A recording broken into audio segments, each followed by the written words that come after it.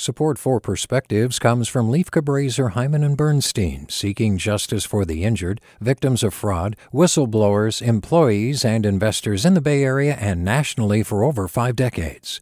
Online at lchb.com. Hey, it's Glenn Washington from Snap Judgment. And if you love what you're hearing, and I know you love what you're hearing, please consider becoming a KQED member. Get special access to cool events, behind-the-scenes footage, and so much more. Plus, you'll sleep better at night knowing you did your part for the community you depend upon. It's in you. Please be in it.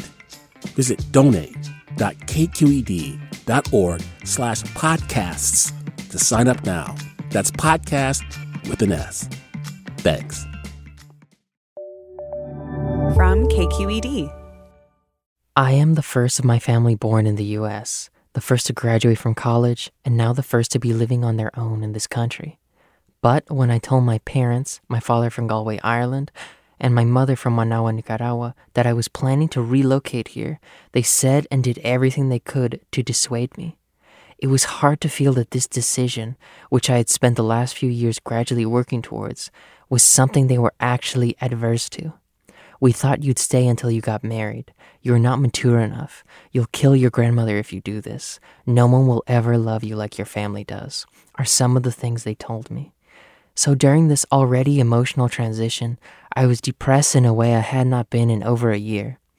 But I had my support system, my therapist, friends, and my partner. And thanks to therapy in particular, I've been able to understand that my family was dealing with their emotions and unresolved issues from their respective homelands. My mother and grandmother were traumatized by war and displacement, and my father suffers from culturally ingrained depression. I could not blame them, in other words. But even now, after I have already moved out, their discouragement comes to me in waves. I doubt myself, my capabilities, my decisions. It stirs me to wonder if the pain they ostentatiously feel is my fault and my responsibility. But in those moments, I clasp onto the little things I have now. My chair, my desk, my own bed, things I never had before. Still, I speak to myself in Spanish while walking around my neighborhood.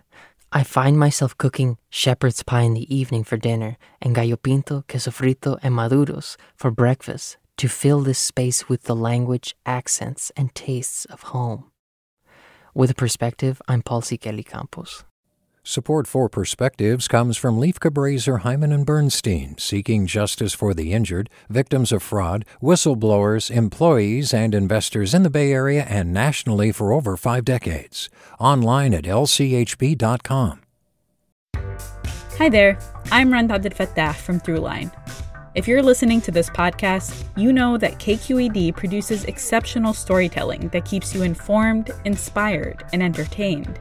Their podcasts cover issues from your neighborhood to the entire country and everything in between. Support this work today.